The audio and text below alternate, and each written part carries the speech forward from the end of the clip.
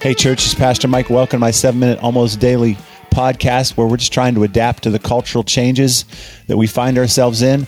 The stuff the pandemic has pushed upon us, pretty much unavoidable. But we're leaning in, trying to figure out how to get better. We call it Rechurch.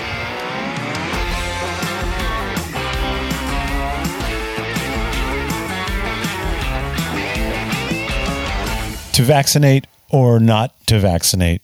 That is the question. And the question is for you personally. You have to decide. I'm going to spend a couple minutes talking about this, but please don't panic. Don't be anxious. I'm not. It's not going to be controversial what I say. It's certainly not going to be political. Just a short little dialogue about it. I heard from a friend that a prominent pastor sent a letter out encouraging his entire church to take the vaccine. And as you might suspect, that was received probably only by a handful of people. There's a certain group of people that are opposed to that kind of, not only that kind of suggestion, but to the vaccine itself. I don't think that's a large group of people, but it is a particular group of people. And they felt like that letter was a bit of an overreach, I guess you could say. Irrespective of what you think about the vaccines, sometimes it doesn't feel all that right to have an authority figure pressing a particular action. That can feel a little bit odd. But in their defense, I would say this. The vaccine has been proven to work. And it will change the direction of this pandemic. I read just yesterday that cases in nursing homes is down 83% since they started vaccinating those folks 2 months ago. That is dramatic.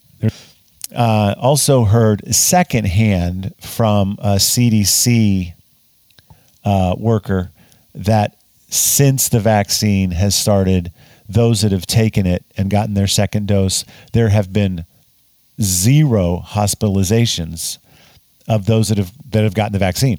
So there is plenty of data out there that it's working and working well. That being the case, it does make sense that prominent figures and leaders and authorities would take the responsibility to err in that direction and encourage as many people as possible to take the vaccine. Now, it might not be everyone's leadership style, and it probably goes too far for me to say I think those leaders that do that should say part B, but everyone's different. The part B for me is, if you have an issue of conscience about vaccines, you have particular fears about the side effects of vaccines. If you have health issues that you deal with, and your understanding personally as well as with your doctors and those that would know suggests that could create a problem, then by all means, there are always going to be some that either can't or won't or shouldn't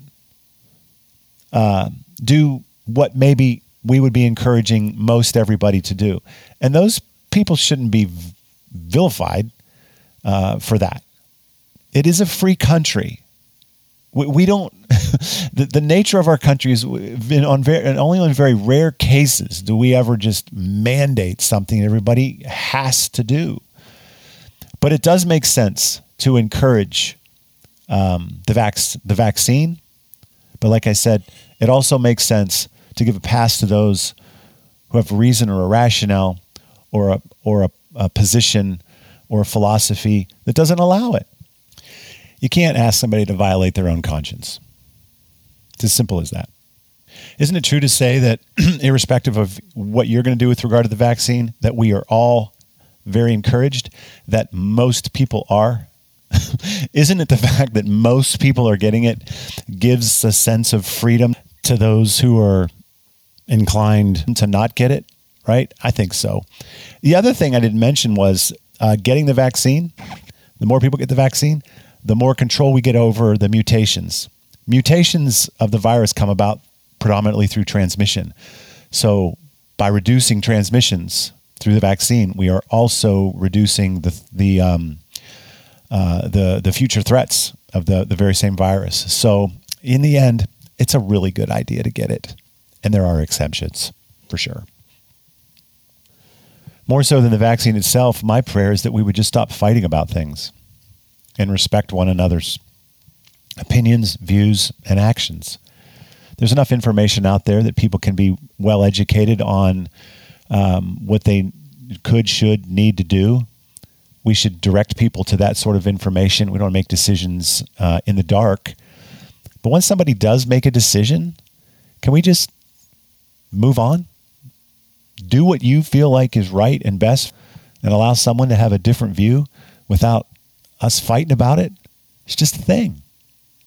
That's really what I'm looking forward to in this world right now. Something to come along and we don't just draw a line in the sand and immediately take sides and start throwing stones at each other. Can we do that? Can we stay together? Even though we might disagree on something, let's stay together.